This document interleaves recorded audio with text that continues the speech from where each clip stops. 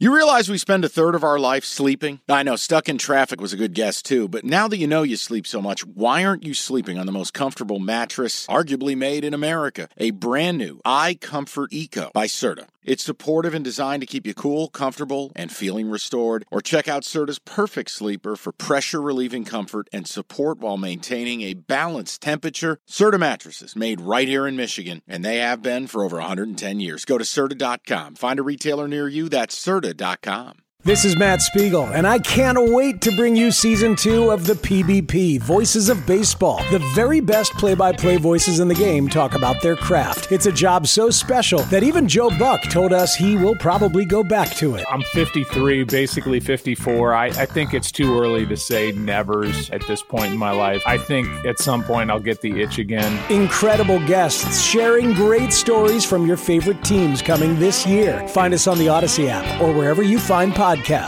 Two more. Northwestern plus 7.5 against UCLA. You know what?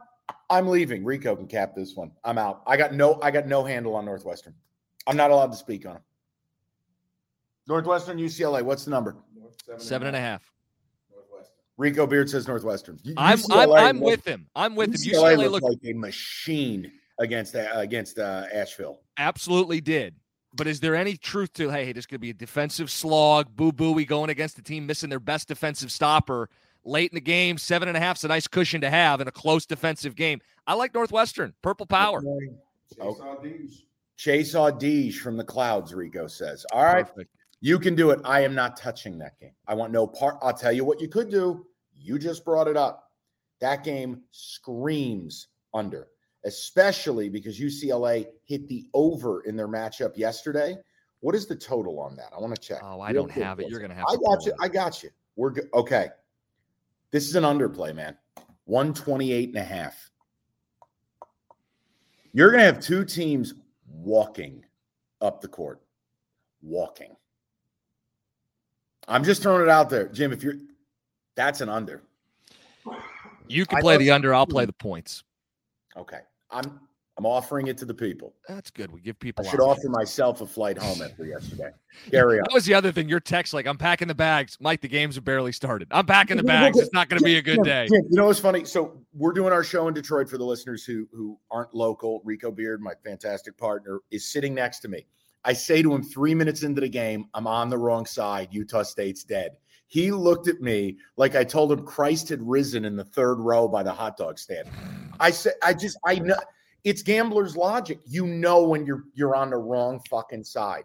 And all day yesterday, you felt like you were on your knees begging to get back into games. Illinois, wrong side from jump. Boise State.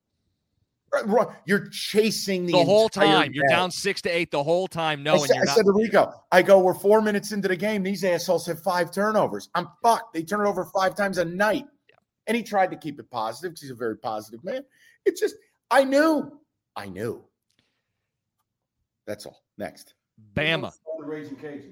They didn't win. You had a money line. Okay. Stifle. Yeah, but I had them with the points, Rico. It's all good. You know what? Oh, good for you.